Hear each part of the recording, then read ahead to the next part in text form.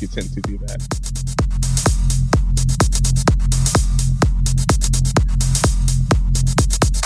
Welcome back to HR Talk with Ricky Baez and JC. Enjoy the show. And ladies and gentlemen, we're back with another fantastic episode of HR Talk. I'm JC, guiding the ship directly into port today. And you, my dear friends, are accompanying me on the top deck right here. We have our captain of the ship wearing only his hat available. Please welcome the man, the myth, the legend, the guy who doesn't even know his own name after he drinks a little bit too much, Ricky Baez. Out of everything you said, I want to make it 100% clear. I'm wearing a lot more than just a hat.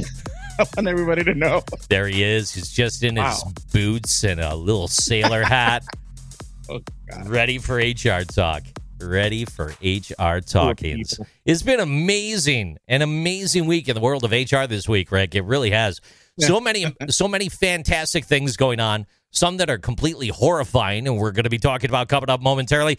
Other things that are intriguing, and also amazing guests. And today, Rick, I do have a segment that I want to bring out to us here. Coming up in a little bit, just to tease everyone right here in the beginning, though, it's I sat down with a cocktail aficionado, an internationally acclaimed star in the world of alcohol.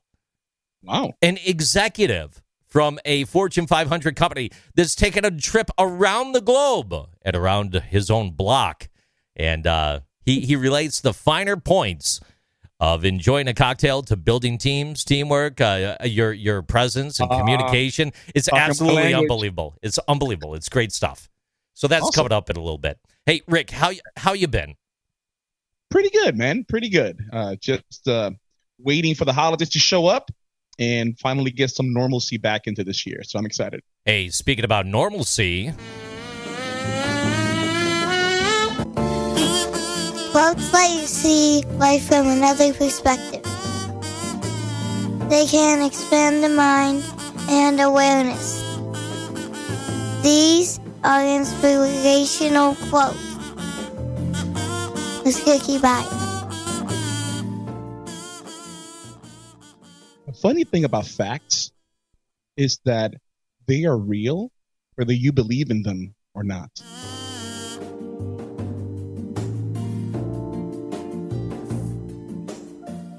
Prophetic words from a prophetic man. Fats are real, whether you believe in them or not. That's right. Trans fat, regular fat, doesn't matter what. FATS. Oh, okay. Oh, I thought you were talking like omega-3s and stuff like that. You're getting into a nutritional mindset. Well, you know what? Some people don't believe the A6 neither, so okay, fine. I'm going to eat 5 pounds of bacon because fat ain't real.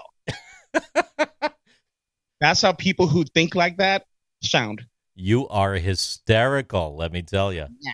Hey, I want to open the floor to you for a second here. There was a very intense article that you shared with me about Publix this past week. A former Publix cashier who identifies as a woman says coworkers tormented her with anti-gay and anti-transgender slurs until she suffered a nervous breakdown and had to be hospitalized. This is from the SunSentinel.com. In the latest in a series of accusations against the grocery giant LGBTQ employees, Publix was aware of Kevin Witter's gender identity when it hired her to work as a cashier in June 2018 at a downtown Miami store. According to a lawsuit filed Sunday in U.S. District Court in Miami, Witter's driver's license identifies her as a female. Her suit describes a series of humiliating encounters that began with store managers denying her request to dress as a woman. Before she was fired, coworkers yelled slurs at her, and a deli worker grabbed her buttocks without permission. Publix declined to respond to the case, saying through a spokeswoman that it would be inappropriate for us to comment on pending litigation. The allegations cited in the lawsuit are shortly after she was hired, supervisors asked her to cut her hair to fit Publix male uniform policy. The employee obliged because they needed a job. The store's customer service manager told her she could not use the restroom because she would scare women because you look like a man and you are a man and you aren't female by public standards. When Witter was asked to wear the women's uniform, the boss said she was not a female and Publix is not interested in confusing its customers. In her second month at Publix, coworkers began referring to her as a he, she, or shim. When Witter complained, the boss found the situation funny and did not correct the coworkers' behavior. Later, Griffin and some of the other coworkers called the new employee, Witter, Ms. Thing, Kevinisha, and Kiki. The list goes on. I'm not going to read the article verbatim. Please stop by what we've shared here, educational and informational. Stop by sunsentinel.com for the entire piece. This is written by Ron Hurtabisi, dated November 18th, 2020. Rick, over to you. 2018, 19, 20, here we are still talking about these issues. And here we are again, scratching our heads. Where was HR? Where was senior leadership training? If that's even true at all, remember, these are all allegations at the moment, right? Because I was reading that story earlier, and I'm like, yeah, I can see this happening. And for those of you that don't know, Publix is a really big supermarket brand here in the South and Southeast. I don't know if they have it out West, but Publix is it's a little bit pricier than other areas, but really good experience, really good, amazing subs. Anyway, so for them, they're really family oriented. So to hear a story like this to come out from that brand is shocking, but not too shocking because human beings work there. And you know how human beings are. They tend to go this route. Even if they weren't serious, even if they were joking around, that's still a big no-no. So I just don't understand it. I wanted to talk about that story because even though this is something that can easily be fixed, here we have multi-billion-dollar organizations still making that crucial mistake that could really cost them in a legal courtroom or even the court of public opinion. And it's just it's sad. I mean, I don't want to laugh at it, but it's sad. One of the things I don't think you got to it in that story. On top of all the other allegations that you talked about, the last allegation in there is when this person got fired. She was escorted out of Publix, thrown out by security guard, and I think the security guard made some slurs, something to that effect, while he was kicking her out. And I'm like, wow, that is so unlike Publix, right? Although I don't know if it's a third-party contractor that was working that security team. But then again, in that third-party contractors, Publix still has some kind of responsibility. But yeah, overall, messed up story. And I think Publix is either going to settle out of court or it's going to go to court and they're going to pay big time.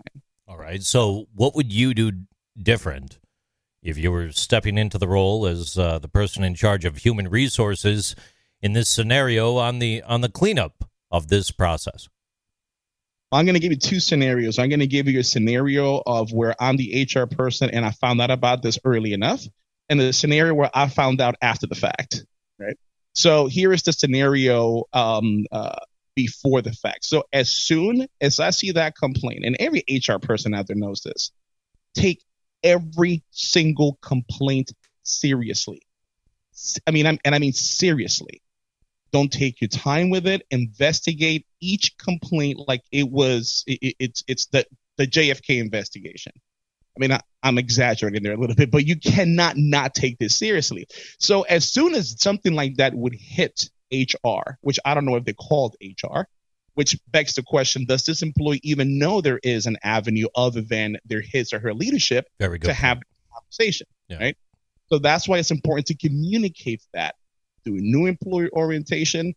Even more important than new employee orientation is management training. If there was any kind of management training, and I mean really good training, I'm not talking about let's come over, have some coffee and donuts, let's laugh a little bit and go back to work. I'm talking about when there's actual transfer of knowledge to where the associates, the managers are exhibiting the behaviors that leadership want them to exhibit and they can actually quantify it. And that's what I would have done. I would have had some monthly or even quarterly training to make sure the employees know what avenues of approach they have and the managers know what not only to look for, but how to handle these situations, even if nobody complains, how to spot it. Now, in that given scenario, before we talk about your second perception, that being finding out after the fact, you know what? Let me hold this. Let me reserve this. Please continue, and then I'll circle back to this point.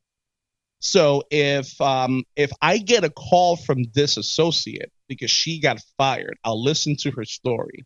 And what was realized in this EEOC complaint in South Florida, if I hear exactly those things, I will investigate. I'll get statements from everybody involved. And if any of that is corroborated, I'm bringing that associate back. Maybe not to that same Publix, but to a different Publix. But I'm going to hold those managers accountable, that security team accountable, and everybody that was involved in giving this person such a hard time. Because what he or she, this is in general, what he or she wants to do, what they want to identify with, has got nothing to do with how they conduct their regular duties at work. One of the things that I found striking about what you said in that article, JC, is that the manager said you don't look like what a woman looks like according to public standards.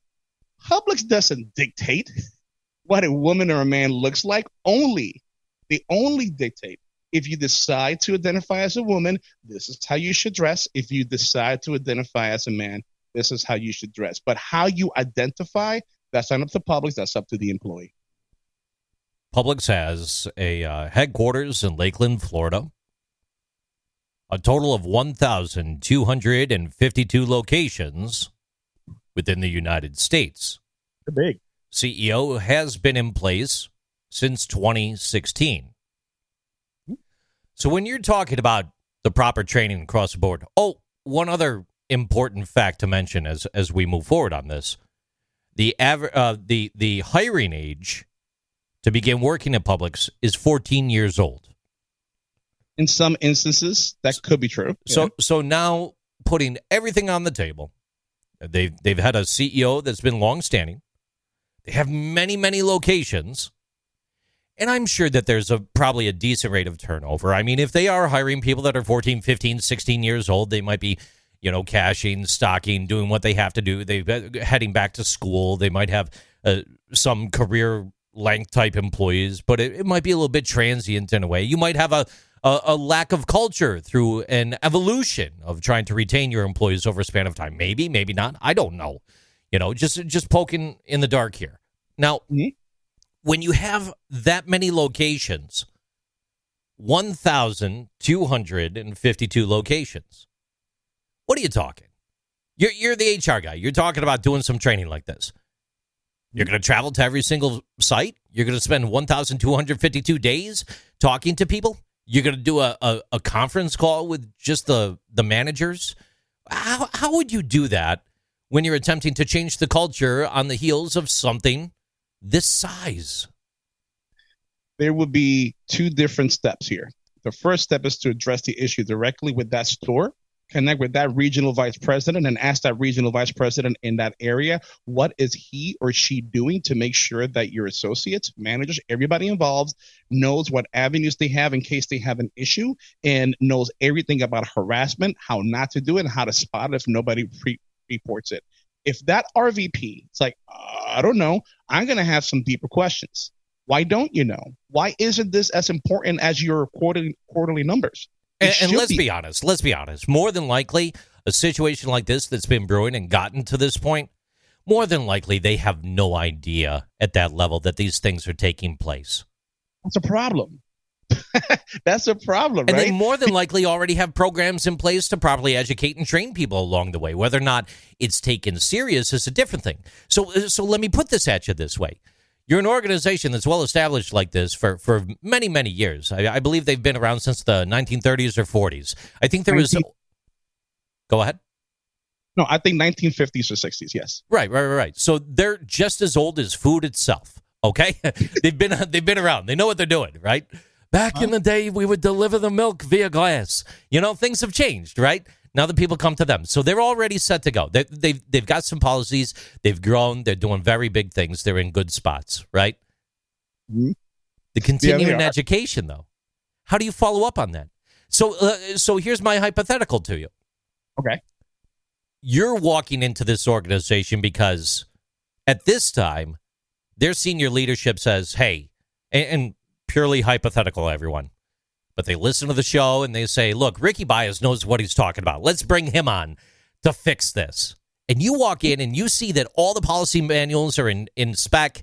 You see that the training programs and plans are in spec and things look great and good, and that all this information is already there. You're not having to reinvent the ship, but you need to write its course. Yep. Talk to me about that. So I'm not going to reinvent the ship. I'm going to reinvent the motivation, and I'm going to reinvent the seriousness on how they take these training courses. Because remember, you can have a really good training course on harassment, anti-harassment, and what to look for with harassment to make sure that we're being fair and concise with our associates, but it's going to fall on deaf ears if nobody's cheerleading it. So one of the things I would do is I would have a conversation with that president. I would have a conversation with the executive board and say, what do you know? Are you championing this training? Are you showing your associates how serious and important this is? Okay, and the response. Here we go. Yes, we are, and yes, we know. We put that in place back in 2018. This one-off instance, we have no idea how it happened because every single store is reporting according to the data that we have. All the boxes have been checked, and every single employee has already done that training. They have to do it when they onboard, so they're already aware that happens, and it's written in a policy manual. What more do we have to do? So if you put a policy in place that's supposed to generate some money and you see that it's not generating the money you expected, are you just going to sit there and be like, it's in there. It's the policy's there. What else can I do? No, you're going to address it. So if you see that you've got those things in place, yet you see stories like this, it's not generating the value you thought it was going to generate. So you need to pop that hood, get underneath the hood, and figure out what piece in that engine failed that's causing the whole car to stall. All right. Because that's exactly what's going to happen. So let's go hypothetical here, even further down that rabbit hole. So now we hypothetically established that they have things in place, that they're doing what they feel that they need to do. They're communicating, maybe not as consistently, or maybe the message is being misconstrued, or who knows. But there's something that's broken between the employee that's hired, that's working on the floor, that frozen middle manager, and the person that's maybe actually in charge of that local facility, or maybe the person that's above that from the regional perspective as that VP. So there's something broken specifically right there. Where do you drill in? You start firing people. No, you don't start firing people. You got to figure out what's going on. Right? Okay. Yeah. Before you decide you need NyQuil, you have to understand whether you have the cold or not. Right. So here's what you need to do. Don't even, because it's probably COVID, and don't, because it's been a tough year. Okay. Well, Dolly Parton helped us out with that. Oh, good. We got to talk about that later. Yeah, I have no idea what you're talking about with that one. Dolly Parton? Yeah. Wow. Okay. All right. I'll jump in on that later on. All so right. Here's the thing. Right. So obviously the CEO, when this thing first hit, like really in that store, and it became an issue in that store, I don't expect the CEO or the executive leadership to be aware. Because if they're running a tight ship and they're running a culture of trust type of an environment, they should be able to trust their leaders below them, and their teams that report up to them should be able to nip that in the butt, no pun intended, and make sure that it's done over with before it goes anywhere else. So if you go to the executive vice president, they don't know. Okay, let's go to the regional VPs. I don't know. Let's go over to the senior directors and keep going down. At some point, this got to somebody, and they made a decision not to bubble it up even more or address it.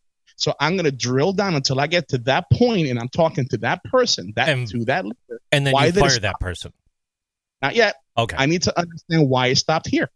Oh, that's right. That's right. We don't have to fire the people. We look at their talents, skills, and abilities, and maybe we reassign them. So instead of being in charge of the store, you're in charge of milk deliveries now. Oh, you're right. Because if you go ahead and you did this, and because of your lack of leadership this happens, we are going to reassign you to a customer. And now you can shop anywhere you want. You got 40 hours a week that you can do whatever you want with. Reassign you to a customer. That's right. I'm firing you and promoting you to a customer. Boom, done. Wow. Yeah. Never really thought of it that way. That's a strong catchphrase. But they taught you that in your SHRM classes, right? That's like on the back of a card somewhere or something, right? Don't forget to promote them to a customer. That was from my Orange County days. Oh, so okay. To a citizen, and then I went ahead and did it to. So as of right now, we're still in the work week. We're still in the work week. Things are crazy. We're not talking about cocktails yet. It's not time for the weekend. And say this happened earlier in the week, and now the next day comes around, and you're in the midst of all this, and you're getting things squared away, and you're drilling down, and you're trying to figure out who's who, what's what, et cetera, et cetera. And you get that feedback. You get that feedback directly from someone you talk to further down the chain, and they just very clearly say to you, what gives you the right? Who are you? Who do you think you are? You're just HR. I'm the one who's going to keep you from getting your ass handed to you in court. Okay. And I'm going to keep you from spending $3 million to prevent an issue that a simple understanding, simple training could have avoided. So the perception of like the entire God complex thing that gets tossed around with human resource leaders and managers, is that a real deal? Is that something you got to contend with? I want to meet the business partner that looks at HR and think they have a godlike complex. I mean, look, David Miklas put out a fantastic article on LinkedIn going back a few months about this, the HR God complex. I have yet to meet a business partner that way. Now, patting my own back here, because I focus on building good relationships. But even before I had that motivation to build good relationships, it's Ops never looked at us as the people that had the God they looked at us as the annoying step kid that always gets involved when they shouldn't get involved, and they mess things up. Okay, so there it is. So let's break those two apart. So then you've got the one person who thinks there's a God complex, and what gives you the right, just like in the TV show The Office, right? And then over on the other side, you've got the perception of, why would anyone come to you with anything? Why would anyone come to? All you're gonna do is ruin our lives. You're a snitch. If we bring things to you, you are, as human resources, you're just going to ruin everything. You're going to make our lives worse. It's going to be more complicated. I can't even come to you with an actual issue where I'm looking for advice, because you're going to turn around and tell my manager. You're going to break our trust and erode that culture. What about that perception of HR? Let me tell you why I'm not going to break your trust, right? Because for me to break your trust, I will have to make you a promise that I'm going to break. And I will never make you a promise that I'm going to break. Because if you come to me with an issue, I'm going to be upfront and honest with you before we start having a conversation and let you know, even if you say, hey, look, I got to talk to you, but this is confidential, I'm going to stop you right there before you continue on and let you know, hold on, if you're going to tell me something that is in a business capacity or legally I have to investigate, I can't keep that confidentiality. I need you to understand that. Now, that might tell the associate, oh, then I'm not going to say anything. That's up to the associate, right? But I'd rather keep that trust. Okay. I'd rather keep that respect there. To me, that relationship building trait is more important than what they're going to tell me. All right, so you're in a different capacity. You're in a different position to where that perception that you can't be trusted, it kind of might be on the table. It might be perceived that way, but you're keeping it up front. You're letting people know when you come here, it's core business. So let me ask you something then. Is it also your core business to have those good discussions with those in charge and influence them, and or have discussions with those managers that are in the middle from a business perspective on teaching them how to be better mentors, on teaching them how to be people that could maybe not necessarily break the bounds of confidentiality, but how you could step up and be a different type of leader that doesn't necessarily have to throw every single employee's feet to the flames so that you promote them to a customer, but you have the job of the day-to-day task of keeping people up to date. Because technically that's not your job, right? It is, though, right? But it can't be.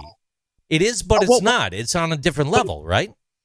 Because if I've been in this organization for a while, bro, we talk about this almost every day in this show. It's building. I was talking to a leader about 2 months ago, and she said something to me that really stuck with me, right? Because she and I were talking about one of her managers, and this particular manager is on a program, right? And when we're talking about this manager, is it by chance a Thursday night cocktail program? Just curious. No. Okay, no, go on. It's not. Okay. So one of the things that she told me is, Ricky, we haven't had the opportunity. She hasn't had the manager hasn't had the opportunity to exhibit those leadership skills. And I'm like, whoa, stop right there. I don't understand what you mean by that. She hasn't had the opportunity. As soon as she goes to work, there's the opportunity. What does that mean? That means that as a leader or as HR, whatever, how you build credibility is that you show what you bring to the table every single day and not having to wait for a situation to arise. What does that mean? If I focus on you as the individual to build that personal relationship, and then I focus on your business as a business partner, not just what I need to do from an HR point of view, but me really trying to understand what your goals are, that vision, and then me taking my HR folks and aligning their talents, everything they bring to the table to those goals, and you see me really, truly trying to help and not getting in your way, that builds credibility because they see me as an ally, not somebody that gets in the way. If I do that every single time I'm at work and everything that I do, they see me doing that. When a situation comes up, they're not going to question where I'm coming from because they know who I am and they know how we work. And let's get granular with this then. And I agree with you 110% there, but the average employee is going to look at you with a lack of trust. They're going to look at you as someone that's strictly in the corner of management. I don't feel comfortable taking my complaint up the chain and getting HR involved. I don't want them involved. I don't feel comfortable with that. And nor is it your place to get granular and be that soundboard for them from a, hey, I need confidentiality with you for a minute. You're going to lay it out in the beginning. No confidentiality here. We're looking at the best interests of the organization and everyone. Minimal, right. Minimal. So to that, getting granular, that's where through your influence and your realignment, you can help provide the proper training to bring those managers that are in the middle up to speed on how to be a better mentor, on how to be someone that promotes that culture of trust and not be the individual. Not everything has to come to HR, but you do need to have a backbone and people skills. And if you need some advisement, come ask you. So to that, if they come ask you, if they do not disclose the names of the employees involved, could they still seek standard advisement from you on how they could be a better mentor in building the culture of trust? Or are you going to drill in, start an investigation, want the names so that we can file the lawsuits and get things squared away? No. So here, I would want to know why you don't trust HR, right? So HRs or anybody in human resources, their first inclination is going to go on defense. But wait a minute. No, we're trustworthy. Oh, since you said so. Okay, now I believe you. It doesn't work that way, right? So instead of going on defense to show them why we are trustworthy, the best way to really open up and get them to trust you is for you to address their concern. Don't just ignore their concern. That's a valid concern. Right. And then document it and then turn that into proper information for the lawsuit and get the lawyers and get ready because now let's fire people and you're HR. That's what you're going to do. Always have to do the right thing. And from an HR perspective, you really should take it to you should really take their concern and address it first.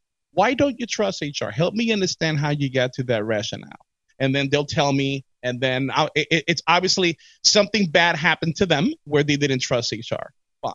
So I can't change what happened in the past. And that's what I'll tell them. I wasn't involved in that. But I'm looking at you in the eye right now, letting you know right now, I don't work. It's what I'm about to do is not to take your side. It's not to take management side. It's not even to take the organization side. It's to be fair. And whatever happens in fairness, whether it's taking your side or the management side, whatever side, that's what's right for the company, right? Because even if the reason that happens because the manager's an a-hole and all the stars, everything, all the evidence points to that because I have to follow that evidence, then I'm going to get rid of that a-hole manager. If the employee's the a-hole, I'm going to get rid of the employee. And what if you're the a-hole?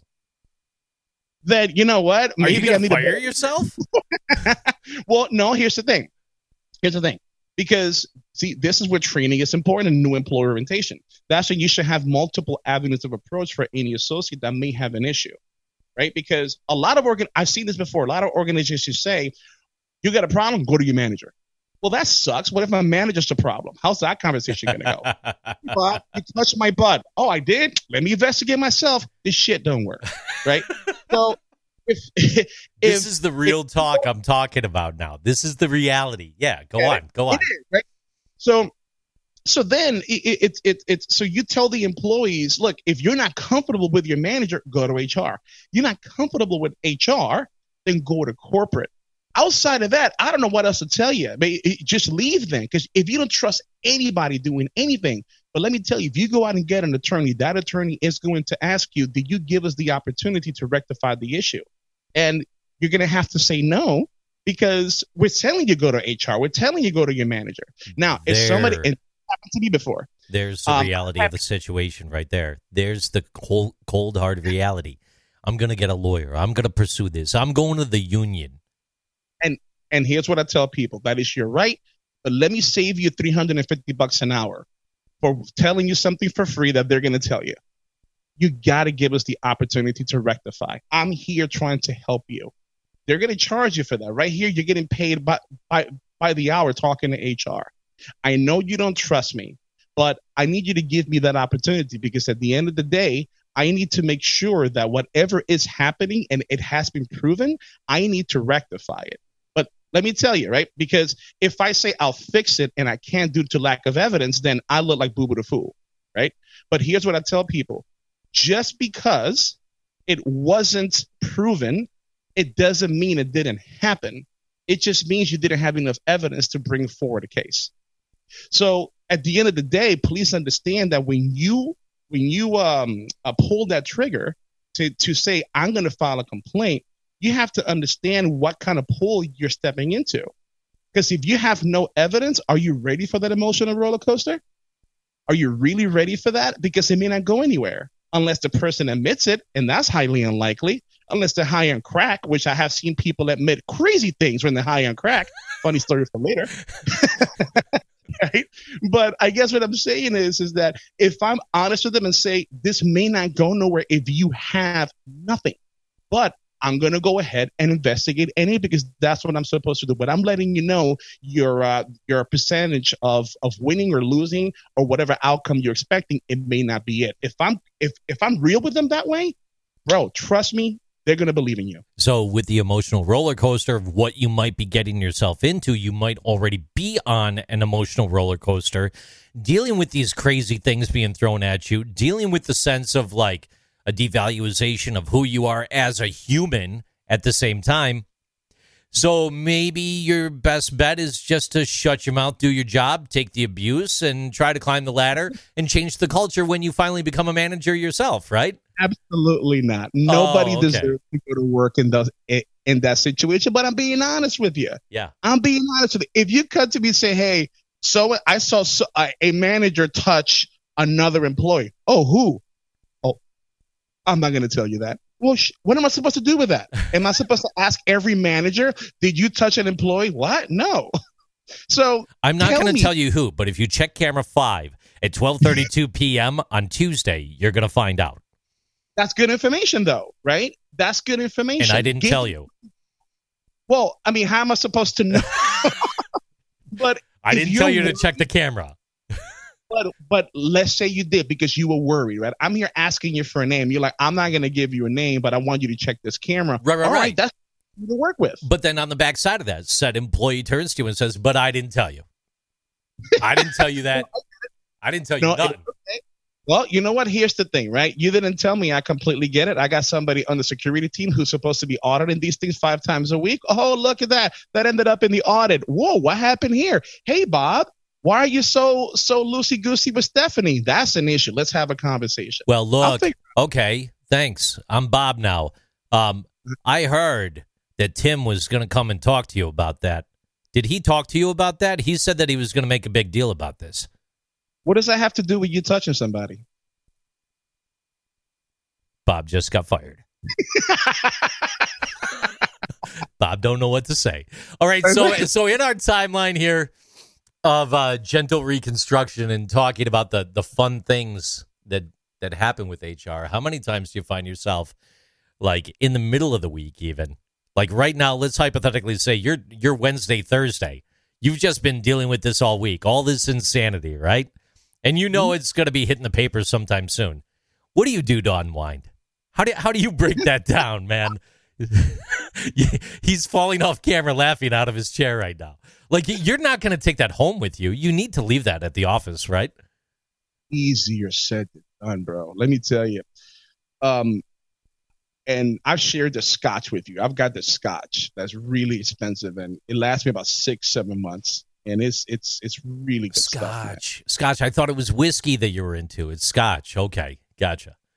Isn't Scotch a form of whiskey? Yeah, well, it's okay. It's different though. It's fine. It's a different base. It's a different base. Yeah. Yeah. It's just so smooth. And lately, I'm finding that I'm dipping into my stash a little bit more than normal, and now it's down to 2 months that I have to replace that bottle. All right, so it's fair to say that those in human resources might be slightly alcoholic.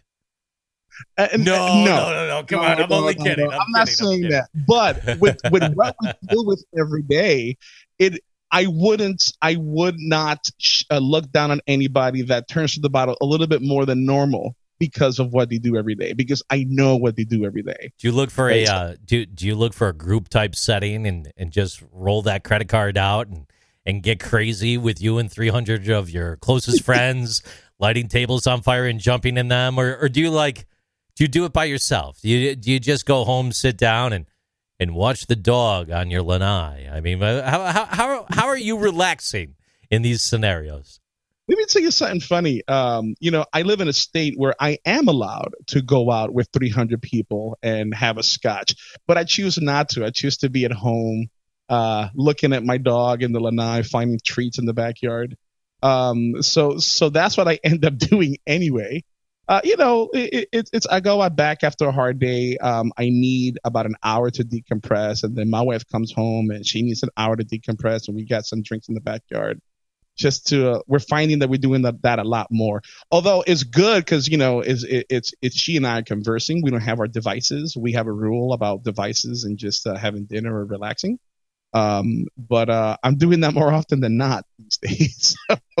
Yeah, it sucks, bro. So I had the opportunity to sit down yesterday with a internationally acclaimed cocktail aficionado. Oh, affectionately known currently as Mac Radner, formerly known as Will Elbers, about to be known as Will Elbers once again. This part of the story is going to reveal itself coming up momentarily.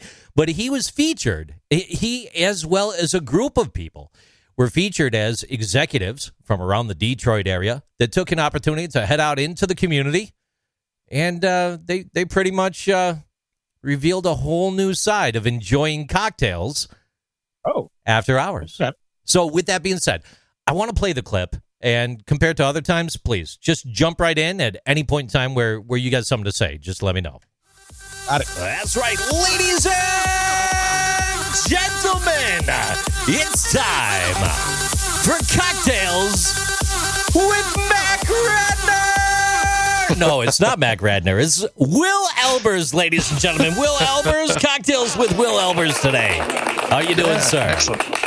I'm doing excellent. I wish I had a couple of more cocktails in me before this call, but I've got one or two, so we should be in a really, really good spot. Hey, so what's this story about Mac Radner? Before we begin, because ultimately, I've known you for so long. I am so old, Will. I really am. And when I think back to how long I've known you and the AMC Eagle and getting pulled over. God, first car ever. Yeah. Wow, that's awesome. Wow, crazy 30 times. years, my friend. Many times. 30 years. Many years. Yeah, many years. Very, very big years. Very long years. So when we talk to different people about cocktails and cocktail aficionados, your name is on the board. Around the Great Lakes, you are a legend. And there was this thing I saw. I was scratched into like one of the door stools inside of a local speakeasy, and it said, "I drink with Mac Radner." And then I saw your name online as Mac Radner. I'm like, oh my gosh, he made it official. He changed his name. That's not your real name anymore, though, right? I mean, what's the story of Mac Radner to Will Elbers? Look, everyone wants to talk crap about Detroit, Michigan. But I've got to tell you, next to Buffalo, New York, Detroit, Michigan is the best place in the whole entire country to live. It's an outstanding place. The food food, the culture, the drinks, phenomenal. Love it. The neighbors I thought were phenomenal. And this is where that name comes from, right? We recently sold our place so we can move back to New York. And we're going to be back in Buffalo here really, really soon. And we had this really interesting, strange neighbor. It worked out well for a while, but we had moved out. He was a little funky. We had the cameras in your house, the internet cameras. And we're living in the Toronto area, but we had cameras on this house we're selling. Out of nowhere, I get a little notice. I look at the camera. My neighbor's walking through my house. What? He's got a bunch of people with him walking through my place, checking it out. Not like he was trying to sell it for you or something while you were at work, right? No, they just decided to break in. They literally decided to break in to take a look around. Wow. And I have it on camera. And I'm like, WTF? And I talked to the wife. I'm like, did you tell them to go in? And no. And so I get ticked and I call the cops. We call the cops on him. And absolutely. The story gets really kind of awkward. I tried to get him on breaking and entering. It didn't work. We got him on trespassing. And then crap went down. They decided to throw like weird lawsuits at us to try to stop the sale of the home. What? They said that I had an illegal downspout on my gutters that created an $8,000 sinkhole in their backyard. Right, because Detroit wasn't bad enough before that. No, that's fine. It's good. It's okay. I got you. I don't know what the deal was. This was like an ego thing. I've got to bet it's just an ego thing. Yeah. So, I mean, we got through that whole thing. It didn't cost me anywhere close to that. It was just really, really silly. Another time, Jim, I'll have another story for you where they thought I was a sex worker and they tried to put it around the neighborhood. I'll bring that up totally another time. Oh, we are going to sit down for cocktails in person and talk about that one on the good mics. They really thought I was a sex worker. Okay, but beyond that, I changed my name to Mac Radner because I found him like searching me out on the internet and all sorts of crap. And Mac Radner is the lead character from the movie Bad Neighbors. Excellent move. Smart choice. I'm sure they have no idea what it means, right? And to me, it was really funny. It was very funny to me. What I didn't realize was if you change your name on Facebook, you're stuck with that name for 60 days. You can't change it back. Whoa, JC. He really changed, like legally changed his name to Mac? He really did that? No. He changed his name on Facebook to be Mac Radner and then got stuck that way, and now he's trying to come back. Yeah. I'm intrigued. So hence the legend of Mac Radner continues. Yeah, right. So now I'm like 20 days before I can go back to being named Will. And it's really confusing people. But that's why. All right, that's why. So when the work week is done, one of the things that these HR people talk about all the time, and it doesn't matter if they're in the C-suite or they're on the floor or they're just in school trying to learn about leadership and management, right? They constantly talk about drinking. I kind of borderline think that SHRM might be a drinking club more than anything. I'm kidding, of course. But, people say at the end of the week, I can't wait to get off work and have a cocktail. And I had a conversation with someone this week. I said, cocktail, what are you going to have? Oh, I just put a splash of vodka in the cranberry and I call it done. I'm like, is that really a cocktail? Like, yeah, it's kind of a cocktail. So we need to break this down and learn a little bit more about what really makes a good cocktail versus just throwing a few things together like we used to do in the high school days, right? Yeah, right. I mean, that's a really good way to put it, Jim. A cocktail is not a rum and Coke. Now, a cocktail's not vodka and soda. A cocktail's not that crappy thing you got in the college bar. I mean, literally, it is, but it's not. And this is where the big separation between, like, I want to say young drinking versus old drinking. I don't want to say immature drinking versus mature drinking because all drinking is immature. There's no doubt about it. Right. But I got you. As our taste buds change, you find that certain things become a lot more pleasurable. And it's not that super sweet, crappy cocktail we had when we were 20 trying to get drunk. This is about that thing that relaxes you and you start picking it apart. You find the little nuances in the flavor. You wonder what went into it. You wonder about the history. You think about what you're drinking. That's a cocktail. That's an experience. That's a journey. That's a big difference. Now, maybe we should talk about that. Now, we're not talking about pouring a certain type of liqueur over a sugar cube and you're going to get high while you drink it at the same time. Or are we? I don't know. We could. Look, No. I have absolutely had the traditional absinthe. Wonderful, wonderful cocktail. And even within absinthe, it has certain oils in it. And you can taste the differences between different absinthes to really find, again, that little nuance that makes a good one versus a bad one. We are well beyond the idea. Yes, I'm Ricky, sorry. go. Yeah. This is good. I got to jump in. Damn it, I wish I was there. I really wish I know. was there. You're killing me that you weren't. Because I get what he's saying. I completely understand about the journey, right? In college or in the military, right? We just want to get to that destination fast. And he's right. As your taste buds change, you start to appreciate different things, right? Now you focus more on the journey than the destination. But I don't sit back and think about the history of it. I mean, that's a little bit too far-fetched. Do you? Do you sit back and drink a really good cocktail and you're like, wow, I wonder when this was made? I'm going to tell you, prior to my was. discussion with him, no, not really. Maybe a couple times. Okay. But as he further reveals, he brings something to the table that really gets you thinking about this that's going to change your perspective. Check this out. Of getting drunk, but I will tell you, absinthe will get you drunk really, really fast. Very potent. Very, very potent. But a great experience. It's definitely a great experience. All right, so end of the week, someone turns around, they say they're looking to go have a cocktail. It's been a rough week. Where do they start? Where do they even begin in this journey of appreciation? Yeah. Yeah, I still like that journey. So I want to ask you a question about your question. Anything. Are they going, in our little hypothetical situation here, Sure. are they going by themselves to sit down and reflect? Are they going out with other people to have a discussion? Well, first, let's face it as a time to sit down and reflect. And then after that, they may meet up with a few friends a little bit later on. Love it. Absolutely love it. So I did this a lot. This was my relaxation piece. This was me going to sit down to focus on something very specific. In my case, it was to find a new cocktail, to explore and find something I hadn't tried before, and to have a conversation with the bartender. One of the best things about classic cocktails, of course, is the taste. Please be wrong, right? But the second best thing is probably the history. To learn what went into the cocktail, why it was created, when it was created, why is it still here? Why hasn't it changed over the past 50 years? Yeah. That's a wonderful conversation to have when the last thing you want to do is talk about work. The last thing you want to do is talk about work. And that's exactly why I would go out.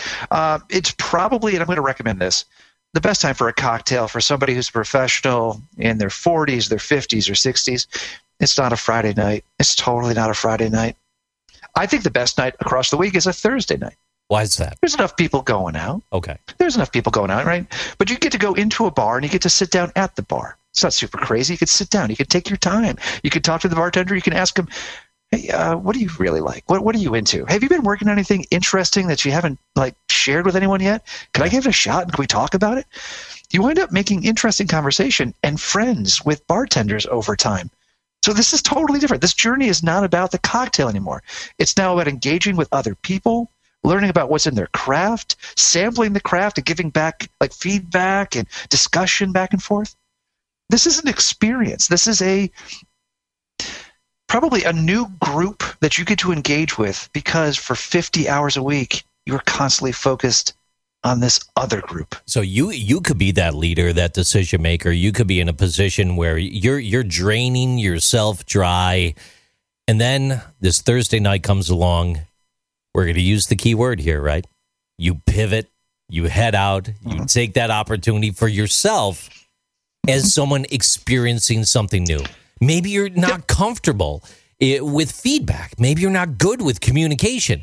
So what you're saying is this gives you that extra chance to expose yourself to someone new, be a little vulnerable, and learn a little bit more about the cocktail, and maybe even grow your communication skills. It'll benefit you in the office having a cocktail at the end of the day. 100%. Look, I am one of those non-social people. If we want to go into the whole Briggs test, I am an introvert across the board, but I fake it at work. I 100% fake it at work. When I go out drinking, I haven't decided if I'm faking it yet. I think I'm sincere. When I engage with that one bartender to talk about something, a passion, I'm suddenly an extrovert. I mean, like a sincere extrovert. Yeah. It's a nice change. It's totally different. It's a new will or a different will. And sometimes you need to have those personas to break apart the monotony, to change the stress that might be in your life, and to give you a new perspective. Talking about the actual drink itself. Now, it's just you and me talking right now, but my co-host, sure. Ricky Baez, he's a huge whiskey fan. He'll take a drive and buy these crazy whiskeys, go sit home on the lanai, watch his little dog run in the sand by the beach, and he'll just sip it on the rocks. Is that a cocktail? Oh, interesting. It is not a cocktail. A base is a base is a base, right? Whiskey's a base, gin's a base is a base is a base. To understand and to really focus on the base alone is not a cocktail, right? You're right, it's a whiskey aficionado. The fact that you said on the rocks is something that I find really, really interesting. I do not drink my bases on the rocks. I find that dilution changes the flavor, and sometimes it can be to the benefit. You want it to happen. Sure. But I normally, when I try a base, I want to understand the base, exactly how it was created, crafted by the bottle, and then change it into something over time. Right. So anyways, okay, I got to jump in, bro. All right. Stop saying you got to just jump in. Go. Yeah. Spot on, bro. He is 100% spot on. First of all, I did start with having scotch on the rocks, but then I started thinking the way he does, it changes things. So I quickly switched to just straight up scotch, room temperature, sitting in the back, chilling, relaxing on the base. Sorry, had to jump in. Go ahead. For time. Right. So anyways, my point is I don't believe that a base is a cocktail. Now take that base and add one significant change in flavor to it. Kind of we like have a very simple cocktail. Kind of like adding the Coca-Cola to your whiskey. It is. No doubt about it, right? And you're right. Literally, whiskey and Coke, whiskey and ginger ale, which I think is a fantastic beverage. Fantastic. Sure. It's a cocktail. All right, so but that's a baby step, right? Where do you go with a whiskey from there, though? Just using that as an example, or do you have a different base that you would prefer to give some examples of how we take those steps up the ladder? Right on. Okay.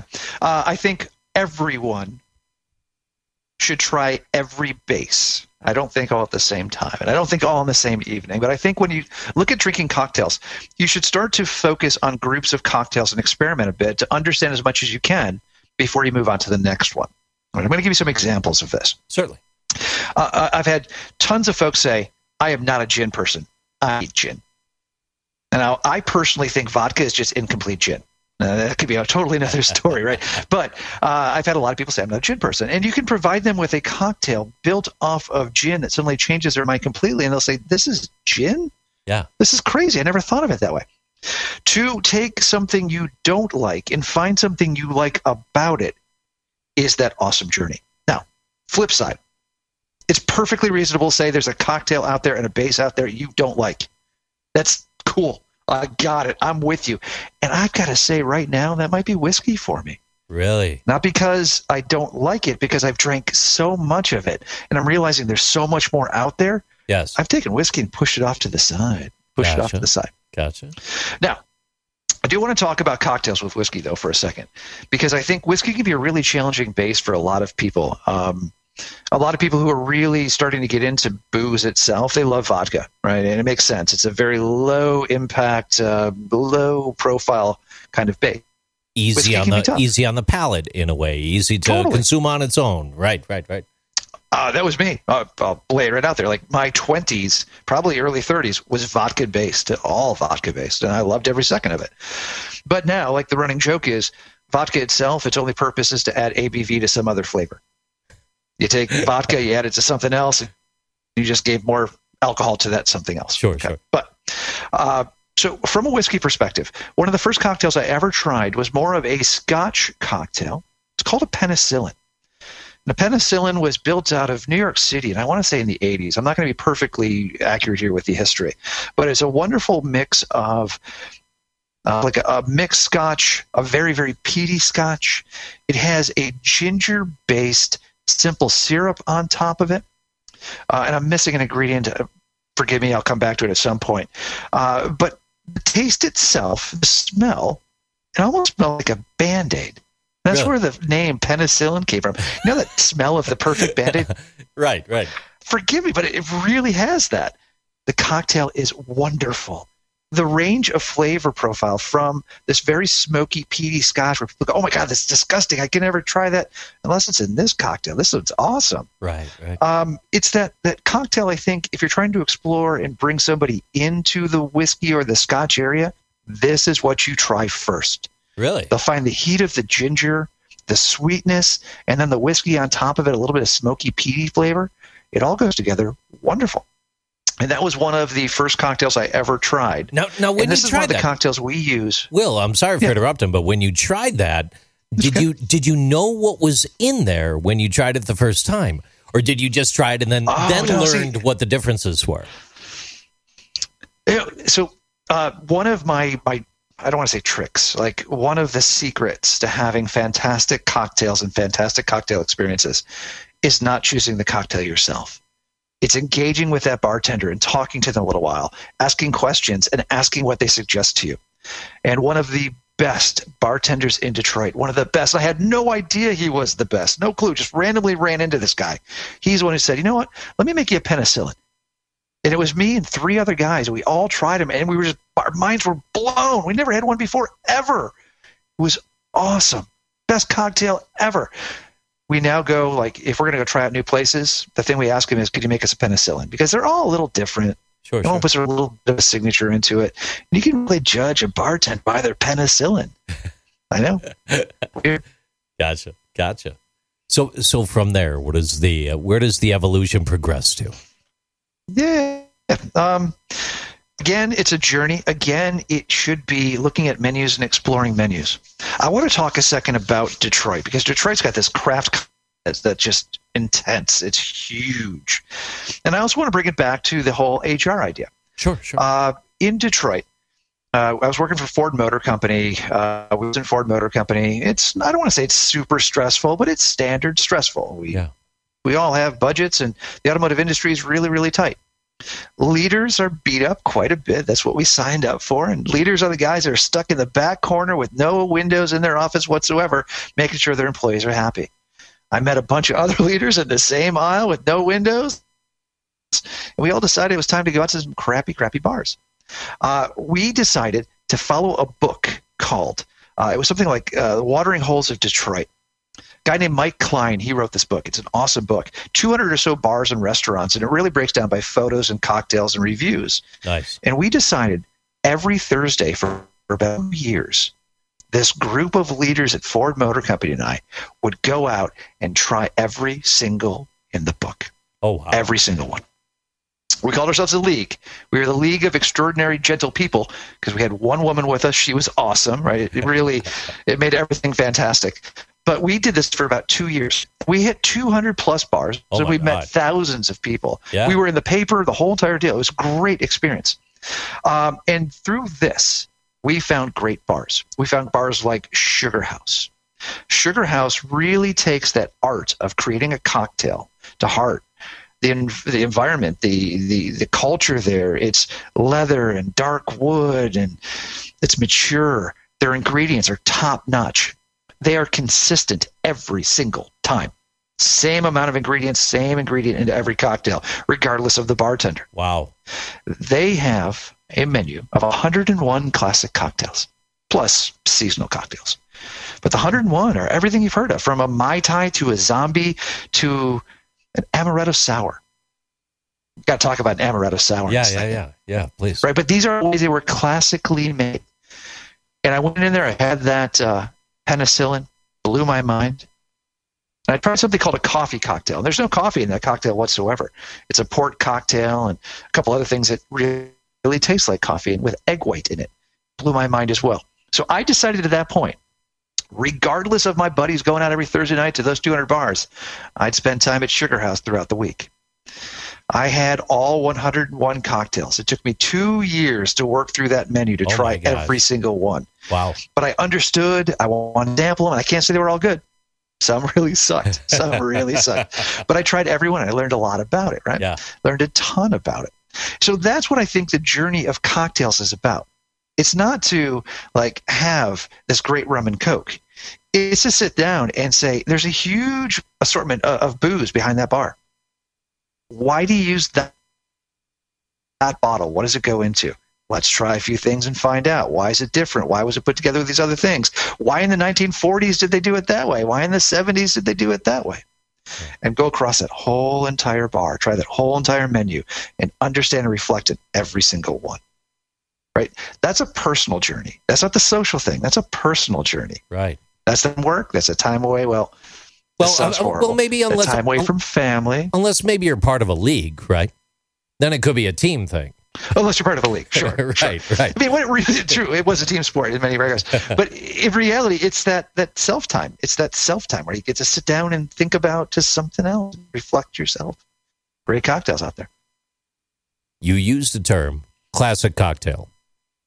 Now, is that strictly in relation to type of cocktail that we may have known for a long time?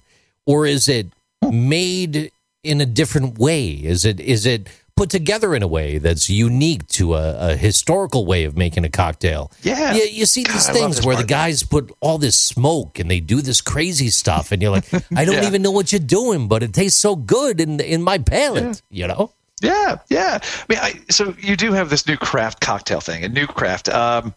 For the past 10, 15 years, craft cocktails have been really big, right? So you get that whole smoke in a glass bowl, and it looks cool, and that's not what we're talking about. That's totally not what we're talking about. There's great things there. That's not what we're talking about. Why in the 1940s, when the whole Mai Tai and the whole Tiki revolution came out, why do those specific recipes maintain themselves over time? Why haven't they changed in the 50s and the 60s and the 70s? Why is there such a focus and such fame behind it? Now, I want to use the Mai Tai for a second, because I think we've all had Mai Tais, and Mai Tais suck, right? There's this frozen cocktail thing in a plastic glass. You get down in, like, I don't know, North Carolina or down in Florida when you're at some place, right? Or New Orleans, whatever you want to think of there. That's not a Mai Tai. It's such not a Mai Tai. The classic 1942 Mai Tai, which is made of wonderful fresh fruit and juices and a little bit of rum, actually a lot of rum, is an experience to try by itself. Like, you will sit down and try one of these things and say, what the F? This is not like any Mai Tai I've ever tried before. It'll blow your mind. So it's that, why was it built? Why was it so good then? And why has it changed over time? So if we go back to like some other cocktails, we think about gin in itself, or Prohibition is a great time to talk about cocktails. Holy crap, a great time to talk about cocktails. For the fact of, like, the booze during Prohibition was so bad, they had to throw a lot of stuff on top of it to make it taste better. They had to. Truth. And that's where, like, a huge chunk of these classic cocktails that you read about actually came from. Mixing honey and sugar and other types of things into it. Now, they taste wonderful. They were the foundation of a cocktail. But to sit down and to try that cocktail and to take a little sip and to think to yourself, this was 1940 and it hasn't changed. They loved it then. Their kids loved it then. My grandparents loved it then. It must still be good. There's something about it. Yeah. There's some history behind it. And that's nice. That's a classic cocktail. It's simple. Usually a classic cocktail is going to be about 2 or 3 ingredients. It's only when you get these competitions and people fighting for new fame, you get these 70 ingredients, or you get scenarios where, like, here's another great cocktail that I really, really enjoy. It's called Angostura Sour. Okay. We think about base, right? A base, and you take a base, it's usually a couple ounces of a base, and you toss on some other flavor stuff to change it out. Maybe even a little bit of Angostura bitters on the top of it, that little white bottle, right? That stuff's awesome. Awesome. In, I want to say, the mid-90s, they created the Angostura Sour where they flipped everything. Instead of 2 ounces of a base, they put in 2 ounces of Angostura bitters. Huge amounts of Angostura bitters and little bits of whiskey and add-ons and lemon. That cocktail is so intense. It's so flavorful. It will make you just stop and think, like, what did I just try? Do I like it? Do I not like it? Is my body going to reject it? Yeah. But suddenly you come out of it, you're like, that was really nice. It's almost like Christmas flavors to it. Can I have another one? I mean, that's the response is, can I get another one? This new way of doing cocktails is a lot of experimentation. And I want to say, like, out of every 100 that they try, there's probably a dozen that are great. Where you take the classic cocktails, and everything you know about classic cocktails are the ones that have survived. They're all the great ones that came on through. Do you find nowadays, especially right now, in this world of COVID and so many different states have different rules and different things in place, where you are, is there a huge prohibition taking place on going out and enjoying these cocktails and people are having to do this more on their own at home? Or are places still open where you could sit down, talk to that bartender, learn a little bit about life? It's done. It's done. It's done.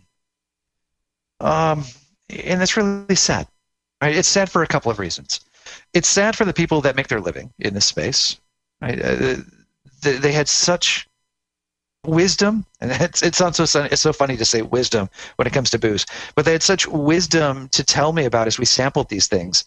I mean, it was my hobby of all hobbies. Yeah. And now they can't get paid. They can't do anything. They can't work. What I am finding, which is really kind of fascinating, we do have a lot more people that are making cocktails at home, which is great, right? They're learning how to make good cocktails. They're realizing the differences between different booze. I'm seeing a wonderful assortment of web-based sessions with bartenders, with alcohol companies, with distributors. Yeah, those are kind of fun. It's a brand new way of talking to people. To sit down and like a web video chat and discuss a Negroni with about 1,500 people all around the world is a new way to drink. Blowing my mind right now. You know? So for the person that is in a situation where they want to, it's Friday night, they've had the rough week, AKA the rough week. Now they're saying that to their team members or coworkers, hey, I just can't wait to get out of here and have a cocktail. Yeah. It's no longer just a couple simple things in your glass. Maybe take that extra step, take that extra reach. Find a couple other ingredients maybe. Or how would someone, in your opinion, do their best due diligence to get started at home? All right. Amazon.com is your first place to go to. You have to get the basics. You got to get yourself a nice jigger. You got to be able to measure your cocktails appropriately. It is actually really, really important to keep your ratios in check. It makes or breaks a cocktail. So get a good jigger and measure appropriately. Get yourself a good shaker. So you can either mix it with ice or do a little bit of a stirring. It all depends on the cocktail. But you need those tools to do it right. And heck, it makes you feel like a bartender when you're doing it anyways. And that's really nice. Probably give you a greater appreciation when you do have the opportunity to sit down with a real bartender, though, too, right? You get to compare what you're doing to what they're doing. I have way more respect than I ever have in my whole entire life for that trade craft. They're just phenomenal artists. Glassware, same thing. I mean, there's a reason why certain beverages are served in certain types of glassware. Get yourself some glassware. Make the experience at home. Yeah. All right. So set yourself up. And it's not going to be expensive to do that. You're going to spend $50 at the most, and you'll be set. Here's the tricky part. That store, that liquor store, has got a lot of stuff on the shelves. Man, and there's a lot of good stuff and there's a lot of bad stuff. What do you buy? Like when you go out there, right? Like what do you get? Right? How do you even know? Fall for marketing? Right. Yeah, exactly. Right. It's really, really tricky. I'm currently in Canada. I'm living in Canada for a little while, and the selection in Canada is horrific. Horrific. Wow. So you buy what you can buy. But in New York, make a friend with the owner of the liquor store. Make a friend with the folks that work there. Talk to them a little bit. Ask them which ones people really like. Get some feedback. Don't just go and buy spiced rum from Kraken because somebody else bought it. Figure out that there's wonderful rums out there that aren't spiced that you could add a little bit of spice to and make such a better cocktail than buying it in a bottle. And I'll tell you what, that rum that you buy that's not Kraken spice rum, but just basic rum, Yes. half the price. It's awesome. And suddenly you have your own flavor you can be proud of. All right, but anyways, get to know your local owner. They'll help you out on it. Here's my other piece of advice on this one. Imbibe.com Imbibe. or liquor.com. Okay, Yep. gotcha. Yep. Both are free websites. Both run articles throughout the year. They even have magazines if you want to subscribe to them. But they're going to tell you about different cocktails that are out there. And some of them are going to be really intense, full of different ingredients. Other ones are really basic and simple. Find a couple on there. Go back throughout history. Search for them. Look at the ingredients. Say, I want to try that cocktail. Go to the liquor store. Buy them. Set it up for next week and plan it out so that Friday when you come home from work, I read about it. I've got the ingredients. I'm going to do this thing. And heck, if you really want to be cool with it, videotape the whole entire thing. Videotape the whole entire thing. There used to be that time back in the day. You might take that girl to the bar. You sit down and you ask her what she wants. She says, vodka cranberry. Vodka cranberry. Little did you know, just a little bit of that lime in there. You now have a Cape Codder if it's done the right way. Just a little twist on that. Totally with you, right? I want to take it even to another step here. Little tips I've learned over time. An egg cocktail is an awesome cocktail. Never say no to anything that has egg whites in it. Really? I know this is going to sound horrible. Yeah. Egg white cocktails are amazing. One of the best out there is a true classic amaretto sour. A real amaretto sour. Not this crap you got at the corner bar. Okay, what's the difference? An amaretto sour. Again, we're going to talk about perfect amounts that go into it, but it's Sure. amaretto, it's whiskey, it's lemon, and it's an egg white. And you do this crazy thing called a dry shake with it. You put it into your mixing cup, you shake it without any ice, it loads tons of air into that egg white. The proteins bond and create these bubbles, super foamy, almost like a milkshake. Toss a little bit of ice into it at the Yeah. end, shake it for about 10 seconds, and you strain it into a cup. You wind up with this wonderful cocktail with this thick layer on the top of this milkshake-ish, thick, white wonderfulness. I guarantee, like any guy out there says, I'm a whiskey guy. I only drink whiskey. I never drink an amaretto sour. You sit him of a real amaretto sour, he's not going to say a word. He's Yeah. not going to admit that he was wrong. He won't do it. Right. He'll drink the whole cocktail, though. I guarantee he'll drink that whole cocktail. It's amazing. Gotta remember the egg whites. Wow. Never would have thought about that. Yeah, totally. Hey, Egg whites are a wonderful thing to add to a cocktail. Will, I know we're coming tight on time right here. I do want to, before we part ways, ask you one very important question. Would you be willing, sir, to maybe come back on again in the future and maybe give a recommendation on your cocktail of the month or something like that? Maybe we build a new segment and get together a little bit more frequently. I'd love to, but in fact, what I really like to do is I would like to sit down with you and I'll choose 3 cocktails. Alrighty. And I'm going to share 3 cocktails with you. And what I'd really like to get is your response and what you find in it. I would like to take you through the journey that I've talked about. Oh, my gosh. I'm in. To see if any of it changes your opinion of what a cocktail might be and can be. I'm in. Hands down, I'm in. Absolutely. Yeah. You know, when that. I first learned about wine a little bit and the different things that go within the palate structure and the way the grapes are grown and when they pull them and do all this stuff. And then you start thinking about that with the beers. And to me, with like all the craft beers, it's too far.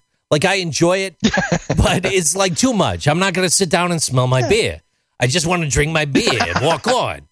But now, a cocktail is a different ball of wax. It really is. Yeah. A buddy of mine, he turned to me, he had me try an old-fashioned for the first time about a year and a half ago. Never had an old-fashioned before. Sure. I said, this tastes like lambskin and like seal dick. Like, I don't even know what this is. It was a very terrible experience for me. Maybe it was a bad old-fashioned. I don't know. It had the orange peels, but there were seeds of orange in there and rind. And I don't know. I was chewing my drink at the end. There was a whole lot going on. Oh. Yeah. Well, all right. So I will tell you, no matter what, there are bad cocktails out there, and no matter what, there's bad bartenders, and there are so many different old fashions that I can't wait to give you one that you enjoy. Probably shouldn't have tried that at like a bowling alley. I'm just thinking. Hey, Will, I can't thank you enough for your time and being on and being here and willing. to share your thoughts thanks, and opinions. I really appreciate you. And on behalf of Ricky Bias and HR Talk, you have a home here anytime you want. Great. Thank you, Jim. Thank you very much. Hey, if anyone want to find you, do you want to be found? Yeah, I can be found. I am on Facebook, of course. It'll be a little tricky for now. You've got to look up Mac Radner and not Will Albers. But, yeah, feel free to look me up. Otherwise, I'm sure, Jim, we can figure out some way for people to get in touch with me if they have any questions. And I cannot wait for suggestions in the Buffalo area of where to go to try cocktails. Absolutely. We'll get that squared away. Thank you once again for being on the show. It's been my pleasure. We'll talk to you soon. Thanks, Jim. Seal dick? Really, JC? That's what came to mind? It tasted so bad. It took me back to that time I went to Alaska. Let me tell you, it was a very horrible experience. Dude, that was awesome. I'm telling That you. was A monthly segment, Cocktails with Matt Radner, featuring Will Albers. halfway through the interview, I was thinking the same thing. I'm like, we got to have him on. Yeah. And us three just do a Zoom meeting, recorded, him giving recommendations, telling us the ingredients ahead of time, and we can make it live. Oh, it'd be amazing. Just that's the best and taste it. Let me tell you, dude, I was not a big cocktail fan. I really wasn't. But seeing or hearing how passionate he is about it, now I'm willing to expand my palate because I am that whiskey guy. I am that Scotch guy that I just sit back. But I'm also that guy that I enjoy. Like it's got to be quality Scotch. I'm not going to buy the crap. It's got to be the quality stuff that goes down smooth. It really puts you in that mood. Let me tell you what I was thinking throughout the whole thing. Yeah, right? please. As soon as he started talking about him having a conversation with a bartender, I immediately went from a Scotch person to a business owner. I'm like, holy crap. He is the one that we business owners need to be afraid of when he walks in because he knows his stuff. So I got to make sure my bartenders are squared away and they are up to speed with all history of every cocktails we make in that bar. Absolutely. Because we don't want him to walk in and ask these great questions and we get a bartender that doesn't know what he or she's talking about. He's going to walk right out because that ruins the experience for him. And don't make no mistake, that is the customer you want, right? You want that customer to come back. He returns 101 times to try every single cocktail that you have and learn about it along the way. He and that's the thing. He didn't start that way. It was just a bad week. Let's go out for a cocktail after work. And lo and behold, it turned into like a multi-year hobby, being featured in the news, having an assembly of like your own league of extraordinary people. And I think they had jackets like Cobra Kai. I don't know how far they took it, but they did a lot. And pretty awesome that they did, man, But think about it, though, too. Like building your communication skills. Taking yourself when you might have a hard time thinking about the details because you're trying to push through an endeavor like the investigation that you're going through right now and trying to fire the person for touching butts that you just watched the video on previously prior to cocktail night. And now the week's over and you're unwinding and you're doing all this and you're finding a greater appreciation for the small things. It's not a matter of sitting down to get drunk. It's a matter of having that experience, learning the history, taking those next steps forward, Let me get personal with you for a second. I'm sure you do that. You go to work, you had a bad week, and you go home and you just want to drink. You just want a cocktail. Can I ask, what are you thinking about when you're sitting down, when you're relaxing? What are you really thinking about that drink, or are you thinking about work? Well, what are you thinking? I'll share with you. Radical candor here. I'll bring it right out. If I'm in that mood, I'm not sitting down having a cocktail, Rick. I'm not. I'm going to grab myself a Bud Light in the can, if I can. I'm going to put on some 80s rock and roll, like Poison and Motley Crue, and I'm going to sing along really loud. Maybe when we finally get to White Snake, I'll dance with someone or myself, and then, kind of move forward into some country a little bit. I turn it into a musical experience. It's been a very long time since I actually sat down and enjoyed a cocktail, because here's why. I don't do that a lot outside of work. I don't. Because I have so much time to do that. In the past, I had the time to do that. Nowadays, I don't have that time because I'm working so hard outside my day job to just sheerly keep this program afloat. And I would like to encourage anyone that's listening, if you desire, remember, we don't have sponsors. Nope. And we're not going to take sponsors anytime soon. There's other HR podcasts out there that you could even buy their tchotchkes as of right now. We don't even have tchotchkes because it's just Ricky and me. And we're making it happen, and we're trying to put some things together. So, if you do ever want to donate to the program, it would definitely go towards just operational costs. But if you don't want to donate, that's fine. Just please hop on social media, give us a like and follow, share your comments, thoughts, and opinions so that we could continue to bring you high-quality educational information and just fun times for the end of your week. For the end of your week. Hey, personal question aside, so we had the rough week. We had the weekend. We had the cocktails. You know what comes next when you're facing that next work week, don't you? Hangover? No, Rick. Come on, man. What am I facing? Think about it one more time. What? I don't know. Ah! It's time for current events. Current events this week brought to you in part by our cocktail partner this week, cocktail aficionado Mac Radner, officially known as Will Elbers. Thank you so much for being you. Your first story today, this is going to be coming directly to you from Deadline.com. As you face that next week, you must start to think about work at home. 5% more in taxes.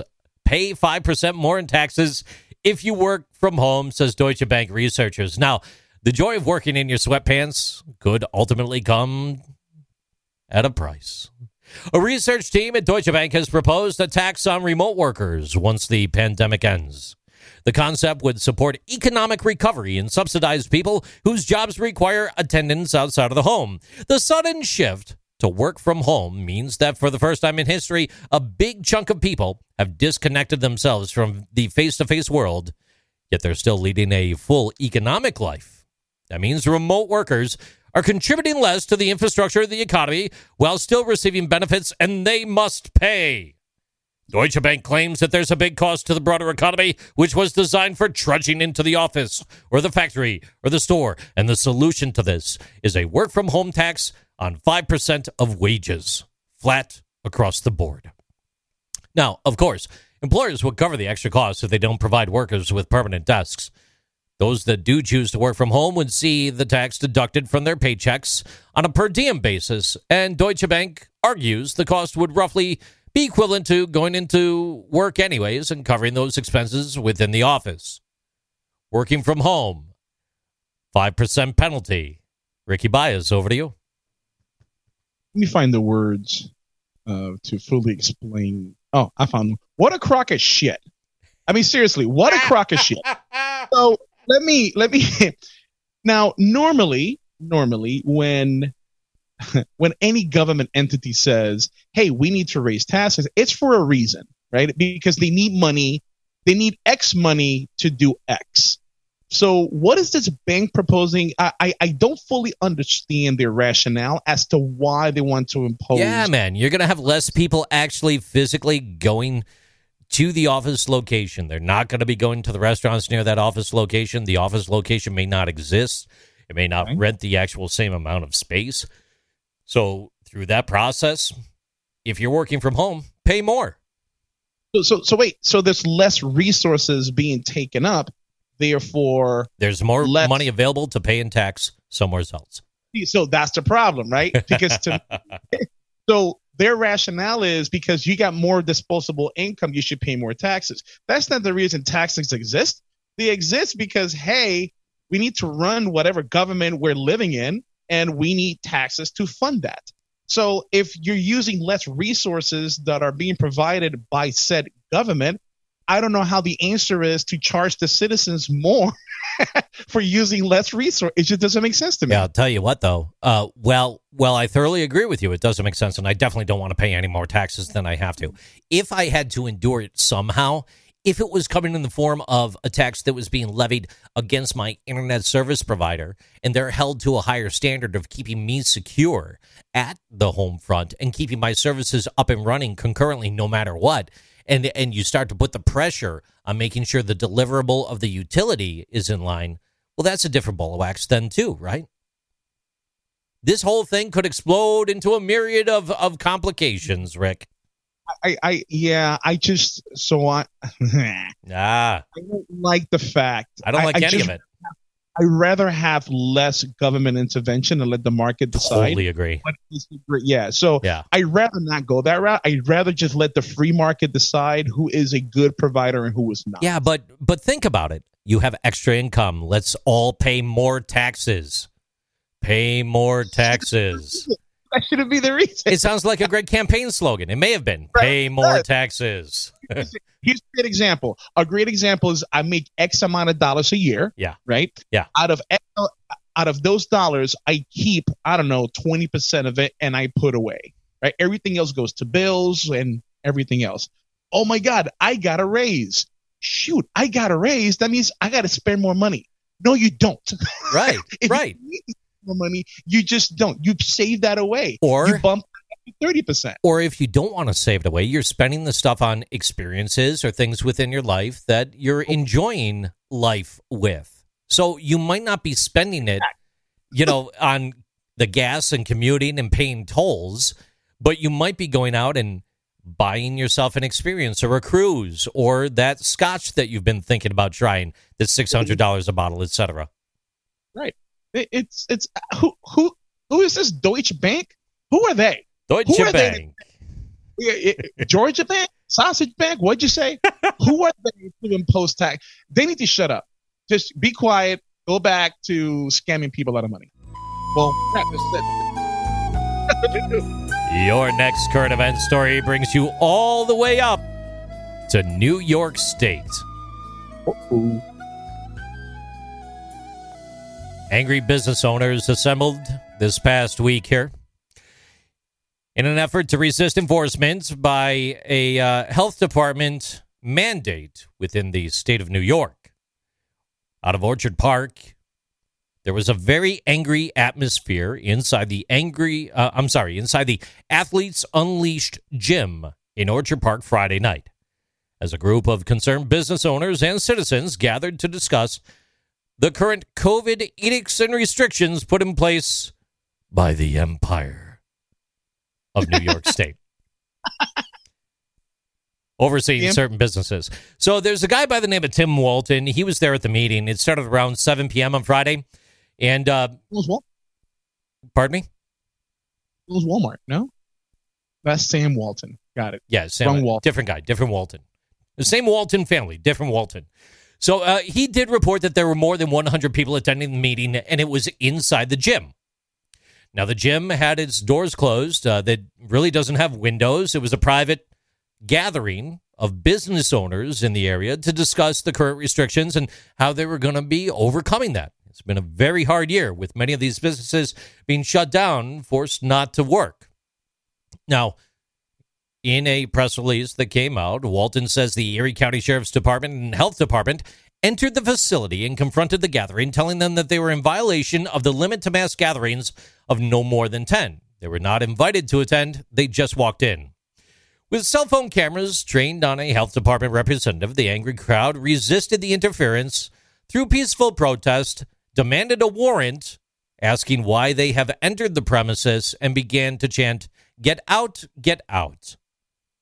At one point, during the incident, the health department representative explains that the visit is not criminal in nature, but rather a code enforcement visit. The gym was not open to the public or open for business at the time of this visit. After several minutes of back and forth between everybody that was there, the health department and the sheriff's deputies left the gym, and they were followed into the parking lot by this crowd that was resisting. And then they left the premises and went to their parked cars that were on the road down the street.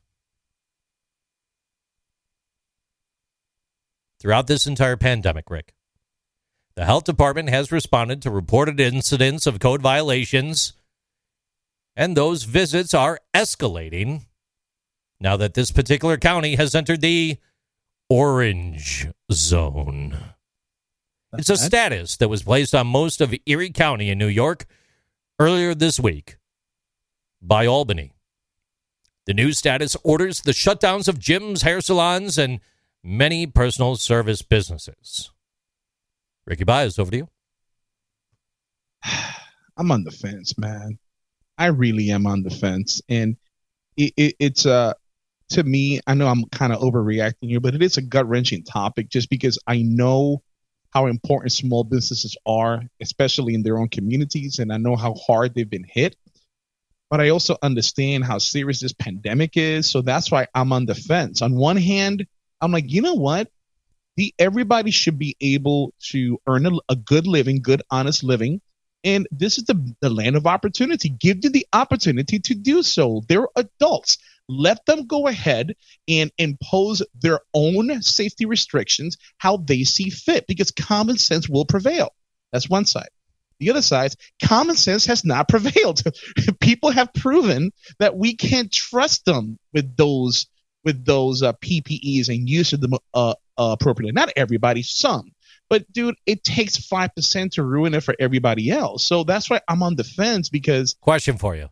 When we think about maybe not so much the shutting down of the business or the whether they are or they are not wearing any PPE during business hours, etc., let's remove ourselves from that portion of it and just solely focus and discuss for a brief moment here the fact that the place of business was not open for business. And the health inspector walked in on premises, escorted by sheriffs, off hours, to survey the size of the crowd. Let's extrapolate that and say it's Thanksgiving. And now you have 11 people on a 10-person mandate, and the health department bursts in to count heads. How do you feel about that part of the whole story? Oh, no, I don't like it, bro. I don't like it at all. House to house, business to business, facility to facility, checking the amount of people that are in a location at a time. Well, actually, let's come back a little bit. Let's focus on this particular issue and how the sheriff and the code enforcement people got there. Because if I was the owner of that establishment, my question is, how did you know about this meeting? You weren't invited. There is a video. There's a video. They did ask that. They said they received an anonymous tip. Kind of like people go to HR with anonymous tips. Right. So they got an anonymous tip, right? So I guess the question is, in that county, is an ordinance violation enough for the police or law enforcement to walk into private property without a warrant?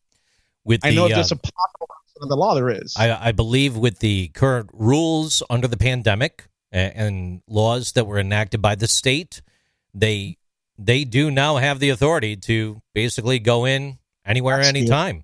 Scary. Yeah, I don't agree with that at all. And it's interesting because the sheriff in the county said just about a week ago, when it comes to your Thanksgiving dinner, he's not going to be enforcing breaking into people's homes to break up crowds. But you went into this establishment where you were not invited to. Exactly. You broke it. Come on, dude. Yeah, and here's the thing. If they know, they obviously have no power because they left. I saw they left. Well, okay, sheriff. Why then? Why would you show up if you know you have no teeth or no dog in this fight? Why would you show up only to be embarrassed? Right? Everybody and the mother has a cell phone. It's a good question. You're an idiot. Yeah. Right? So, I mean, I get it. You want to go in there, scare people. Not like this. Not when you got business owners that are pissed.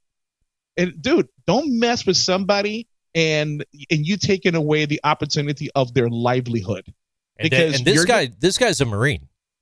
He served, So I don't at all, man. He's just trying to get like-minded business owners together to talk about the problems that are taking place, right?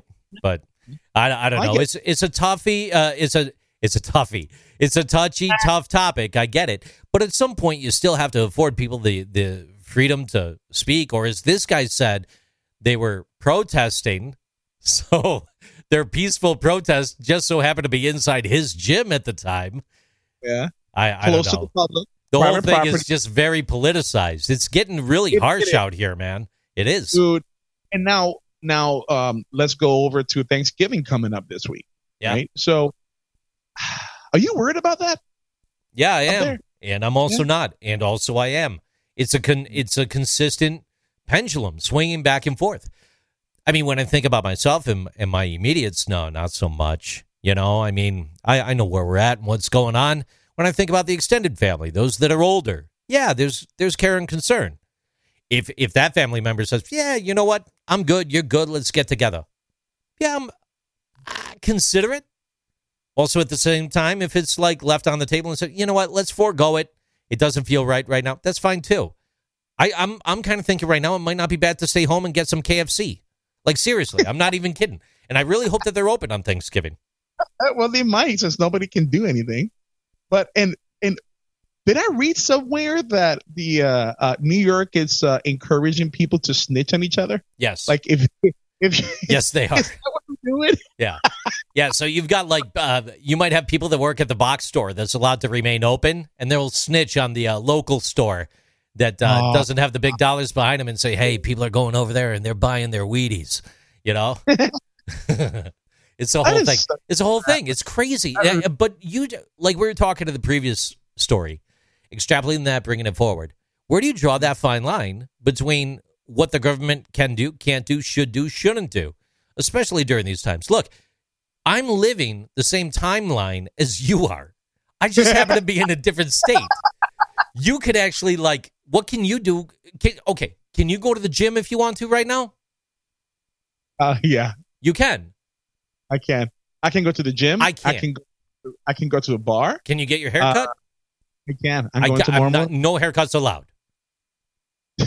It's so ridiculous. And I like how you put it. You said we're living in the same timeline. Yeah. Completely different worlds. You're not in the future. You know? Friday night, we went to Disney. Yeah. Before we went to Disney, we went to the air. I got some beer. I got some wings. All right. So let me get this right. Let me get this right.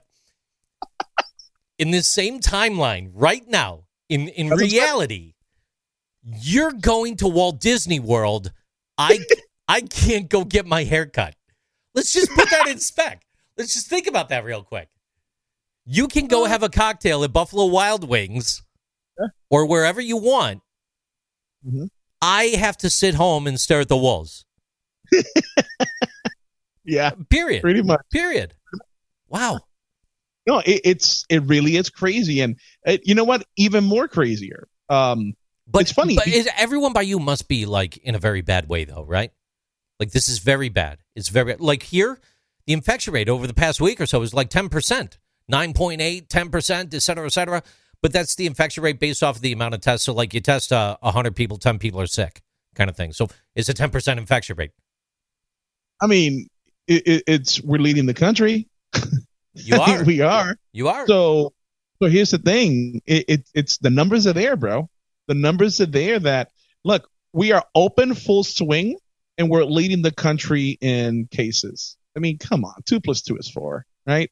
So I get it, but all that proves to me is that people can be some people can be trusted. So when it comes down to like personal responsibility, I mean, you're still doing what you have to do to feel safe for yourself and to protect others, or it's just the Wild West right now?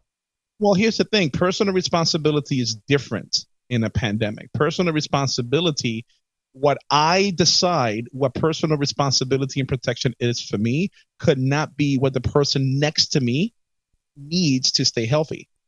So that's where it's different, right? Because somebody can be asymptomatic and somebody may not get all the symptoms. Exactly. For somebody else next to me, they could die the next day because of it. So that's what personal responsibility is a little bit different in that context. So in your area, though, when we think about personal responsibility in the context as you just defined, considering the factors that you're up against during the pandemic and crazy times that we're in, where are you at, though? You know what I mean? I mean, you're still going out. You're still doing your thing. You went to Walt Disney. No, I know. Yeah, but I wear my mask. I sanitize. I sanitize. I'll be honest with you. I mean, I've been out there. You go to the store, you do these things. It's not like you don't see people with masks. It's enforced pretty hardcore. It really is. It's just after action from our government versus the after action to your government. There you go, right? Because And how do you determine that one business is better than another to remain open during a time period?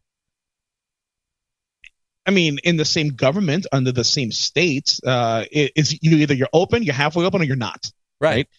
I know from state to state is different, but here's the thing: it's the governor gave the organizations the right to decide whether you should enforce or not enforce these masks. Okay. Disney, if you take it out for any reason that's unauthorized, they will kick you out. Lowe's, you can walk around naked; they don't care. Seriously? Yeah. I'm being facetious, no. but I get it. Yeah. They don't care. No, they don't care. I go in. My family and I wear masks. We stay away from people. If I see people without a mask, I'm not going to confront them. That's on them, but I stay away from them. Right? And that's the same as here. That's the same as here. Only difference is if I go into Lowe's, literally everyone has one on. They're enforcing it very strictly.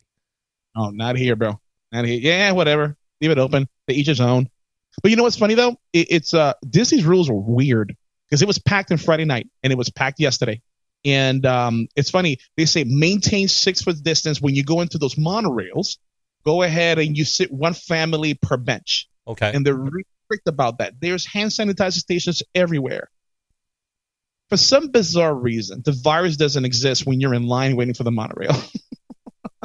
For some reason, the virus says, I'm not going to go there. Right? Because there is no social distancing at all. Now, I do it on purpose, right? Because I'm like, you stay away. If I'm going to be here, I'm going to be responsible, right? Right. That's just me. But let me tell you, man, they're doing a good job, but they're not. But what I really want to know is how many Disney employees test positive. Ooh. Now, you look at them, because remember, they deal with people from all over the world, all over the nation. It's not like just they're chucking the truck restaurant right down the street. So I've seen them with a mask on and a face shield, all kinds of things. And it's weird because when you're talking to a cast member, normally you get that genuine smile, warm smile. Now you don't know if they're smiling at you or judging you. I can't tell. They're just staring at you. They're just staring at you. They're gawking. I'm telling you, if you smile or look somebody in a judging way, if you have a mask on, the eyes look the same. They look the exact same thing. It's just weird. But anyway, yeah. So here, it's more like the Wild West. But I'm still being careful because I know I work with some people that are have got underlying conditions. I got family members that got underlying conditions, so I got to be careful.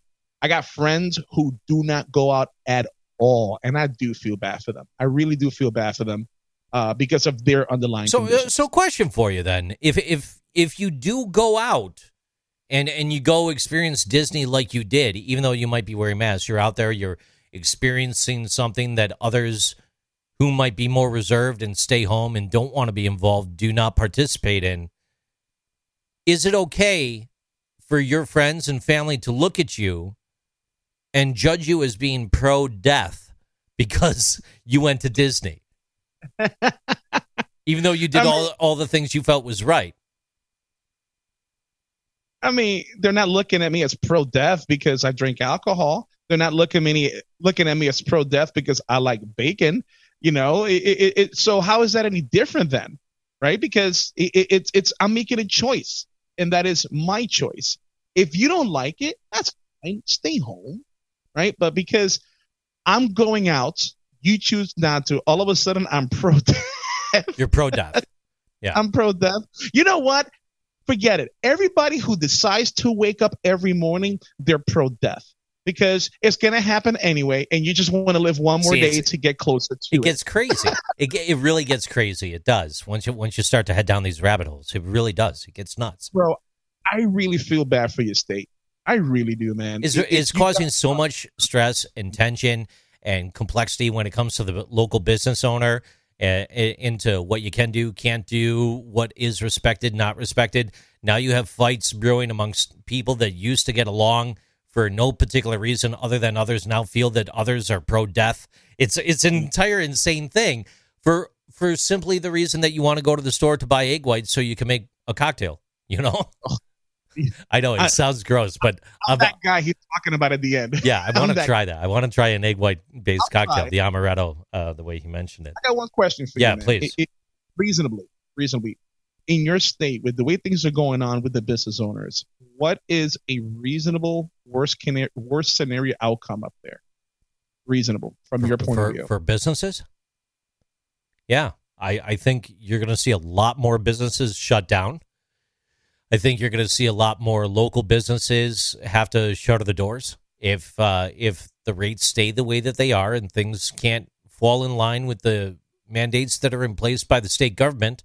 They're not going to allow them to open. They will retract their licenses for legal and fair operation, and they're going to be forced out of business. There's no way that you can continue to pay to keep the lights on and even pay your monthly bills and still try to get by on your own and survive. Either you're going to see a mass exodus, or you're going to see other people step up to run for office and run things differently, or something. Well, and that's the other point, right? Because like right now, it's just talk. It's just talk. There's literally nothing you can do right now other than go through the motions of exactly what they say you have to do, due to the way that the government is structured and set up. Until there's a lawsuit that may reveal case law on the back end, judgments, etc., there's nothing that can be done. You have to go along with it, right? You do, right? And trust me, I get it. I get what you're saying, and I feel for them. And I can't even imagine trying to figure out what to do if I don't know how to pay my bills next month. But isn't this a good opportunity to reinvent yourself, though? Isn't this listen to what Max said. Max said it, and he said a little bit, but it really spoke volumes with me. He said he feels bad for the bartenders who can't do what they're passionate about and get paid for it. And I agree with him. But he says something else that we're just shining over. He also said there's bartenders out there that adapted, and they're doing these videos, and they're partnering with all these other things. Partnering, right. And it's being paid for or put into conjunction and conglomeration with the distributor and larger things like that. I know exactly where you're going about the reinvention. Look, I hopped on the Facebook Live over the past week or so, just having a fun night, playing some songs for friends, and I got shut down. I got shut down by the music companies for playing a song a little bit too much, too long, and I mentioned someone's business, and they said, you can't advertise, we're shutting you down, and they blocked me from doing everything, and so be it. That was it. Like, you can't do what you would do in normal life, just having fun. You have to pay the people the proper things and go to the proper channels and do these other extra things, just to even have the opportunity to maybe just play a couple tunes. Like if you show up at a bar, right, that bar serving some chicken wings or something, you might play a couple songs, take some requests, put some music on, just tell a dad joke or two along the way. You're fine. You're having a good time. You're just having a good night out with friends, right? Can't do that. Can't do it online. You're going to have penalties and everything in between. So I know where you're going. So like the gym, you're talking about the CrossFit gym. So someone signs up for your program, you're going to have a laundry list of things that they need to purchase to then follow along with you. Or you're putting together a series of videos, self-help videos and things like that. Now you're into a totally new capacity, when in actuality, where you thrive is teaching some of those leadership traits and pushing a person to their limits in person. You and I both know. I mean, Suzanne Summers, she's fantastic. We all saw those little leg exercise things back in the day, you know? You know what I'm talking about. You know what I'm talking about. But like when you went to Orange Theory, it was a totally different ball of wax for you than sitting home trying to do it in your living room. Am I wrong? No, you're 100% right. Exactly. So some things are translatable and you could reinvent yourself. Other things are a human experience that you still need to maintain. But then now you're back again, circular discussion to the rules, the codes, what you can, what you cannot do, who determines what's legal, constitutional, et cetera, et cetera.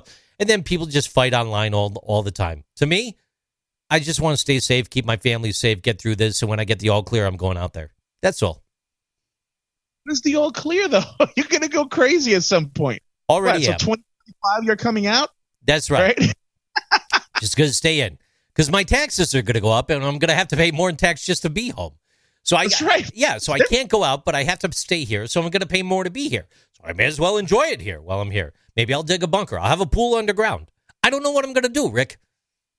I tell you what you should do, JC. Move. All right? Ready? Move no, to Florida. No. Well, stay there. No, seriously. Stay there. I think Florida would be great. Oh, it would be great. I love the whole Space Coast area. I hear Deltona's really nice, though, too. Actually, it is, bro. I know. I'm not is. even joking around. Hear me out. Hear me out. Okay, I'm trying to hear you out. You're not using your words. You should stay there and get your real estate license. Ooh. Because if this keeps going, I guarantee, JC, you're going to get some people who are going to get fed up and they're going to leave the state. There's going to be a lot of real estate. It's already happening. It's already happening, hand over fist. It really is. But do you know what's happening? Is that they're selling the houses in record time because there's so many younger people coming up that are trying to buy homes. And if they can't build new homes where the price of new homes is skyrocketing due to the cost of materials and the lack of labor, they're doing everything they can to buy the homes that are here. It's the weirdest times right now. It's the strangest. Yeah, it is. That's why I kind of think Florida would be beautiful. It'd be beautiful, very big, very great thing. New Yorkers move there all the time. Ages. And we had a rocket launch the other night, which was phenomenal. Hey, it was amazing. Speaking about rocket launches and things from space, this is the longest episode of HR Talk we've done in a while. I think, what is it, 4 hours so far? Yeah, we were supposed to wrap up like a half hour ago, but these current events really took over. Hey, a coffin maker says he feels cheated after he sold a rare meteorite that smashed through the roof of his home. He sold the meteorite for $14,000. But the meteorite is actually worth $1.8 million. A 4.5 billion euro meteorite crashed through the roof of a Indonesian coffin maker's home.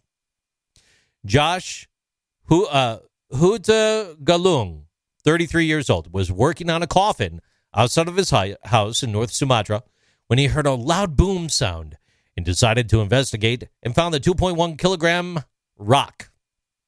The meteorite has been classified as the extremely rare CM12 carbonaceous chondrite. Hope I said that right. News reports claim it's worth $1.85 million, or $853 per gram. The gentleman says he received $14,000 for the space rock. Rolla. The video is available online, as well as the expanded article over at insider.com.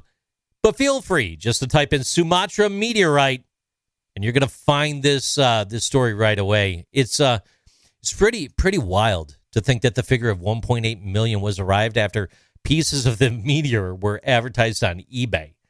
Ultimately, at the end of the day, most of the meteor, up to 80% of it, is worthless intergalactic mud ball, according to an Arizona professor that had researched this and surveyed the meteorite. But yeah, 1.8 million, and you got 14 for it, Rick. You know what, JC? There's people like that in every generation. I'm pretty sure before Rockefeller made his billions and became a financial powerhouse, I'm sure there was some people in Texas that he spoke to and says, "Oh, you got this nasty, oily stuff coming out of your land? That is horrible. Let me buy this off you for $5 an acre." Yeah, you don't need to be dealing with all that. I don't need to deal with that. I'll take care of that for you. I'll get that cleaned up real quick. Good, glad I got out of it. It's time for Florida Man Stories. Florida Man Stories, once again brought to you in part by cocktail aficionado, internationally acclaimed Mac Radner, a.k.a. formerly known as Will Elbers. Florida man arrested after strapping a downed power light pole to his car roof on the highway. The metal pole was longer than the actual length of the car. Douglas Allen Hatley, 71 years old, was pulled over on a Tampa roadway on Monday after another driver reported that a maroon Toyota Camry was hauling a metal pole nearly double the length of the car on its roof, according to FHP, Florida Highway Patrol. Hatley said he found the pole on the ground by the side of the highway and wanted to sell the metal for scrap, according to troopers. The driver told authorities that they had seen Hatley tie the light pole to his car a few miles away on I-4 near the 75 interchange. Troopers told Hatley that a highway maintenance worker had reported the pole as stolen, according to the Tampa Bay Times. The 71-year-old Lakeland man said he didn't realize that it was illegal to remove broken utility and light poles from the side of the road. Hatley was arrested and charged with grand theft. He was being held on a $2,000 bond. A passenger in the car was not charged. Jail records didn't list the attorney who could comment on the case at this time. Now, Hatley has a very long rap sheet, having been arrested 48 times in Florida since 1971 on charges such as grand theft, burglary, probation violation, the paper reported, citing state criminal history records. The poll itself, once again, double the size of the vehicle. Ricky Baez, over to you. You know what, JC? Even if our governor decided to do what the governor of New York is doing with shutting everything down, you'll still see what you're seeing today. It wouldn't matter because of those Florida stories. We don't have that much common sense. But you know what, though? Wait a minute. Forget common sense for a hot second. If you find a huge thing on the floor, a huge pole, and it's not identified as belonging to somebody, you could reasonably assume that it's trash and take it with you. How is that illegal? Yeah, I'm not getting into your state laws, man. You got a whole thing going on. I mean, I got you. We dissected New York, and it took like 20 to 30 minutes, and we got nowhere. So, I mean, with Florida, I can't even grasp to fathom. Hey, we are nearing the top of hour 2 here. You've been listening to the HR Talk program featuring Ricky Baez and JC. It's been our pleasure to be here for you today. I've got 1:56 on the clock. Ricky, I want to throw it back to you for some final thoughts and best ways people could reach us, please. Final thoughts. Common sense prevails, folks. Whether you're in an empire type of an environment where they tell you what to do, how to breathe, all those crazy things, or you're in a free society where people just kill the people next to them. Look, just do the right thing. Be kind to each other. Use common sense. We'll get over this pretty quick. Just find us anywhere. Podcast. You're breaking up. You got to talk a little bit louder. I know You're trying to be like stealthy and quiet. Oh, sorry. Yes, you can find us at anywhere you can download your podcast. You can find us on LinkedIn. You can find us on Facebook. All the Instagrams. Find us on there. HR Talk. Look for the screaming face. Let us know how you feel. Give us a like. Share us. We're open to the public. We've given you a lot to think about this week here on HR Talk. We've done the ups and downs, the highs, the lows. We talked about cocktails, transgenders. We talked about crazy stuff at work. We talked about the Florida man. We talked about New York State. I can't even tell you everything that we talked about. We talked about so much stuff going on with prime examples. This show could have been like 3 shows in one, but I know that you're enjoying it the entire time. And to that, we enjoy you. And that's why your presence on social media that we really haven't asked for too much for before is greatly appreciated now more than ever. After we've rebranded the program a couple times, we're now into the upper 200s of the episodes. Your support on social media is greatly appreciated. Please feel free to find us on your social media path of choice. Let that be Instagram, Facebook, LinkedIn, wherever it may be. On Facebook, we suck. We really don't have a lot of people following us there. It's fine. Instagram, we've got tons of people. Twitter, tons of other people. The people that follow us on one platform don't follow us on another platform. So please get out there. Share, do the whole thing. I'm JC on behalf of Ricky Baez. It's been my pleasure to be here. Drive safe. Have a good night.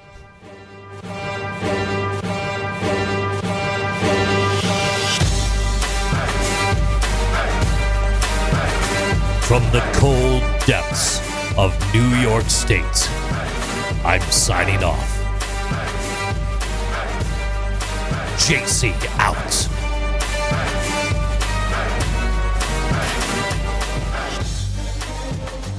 And I'm still baffled. My ties are from the World War II era.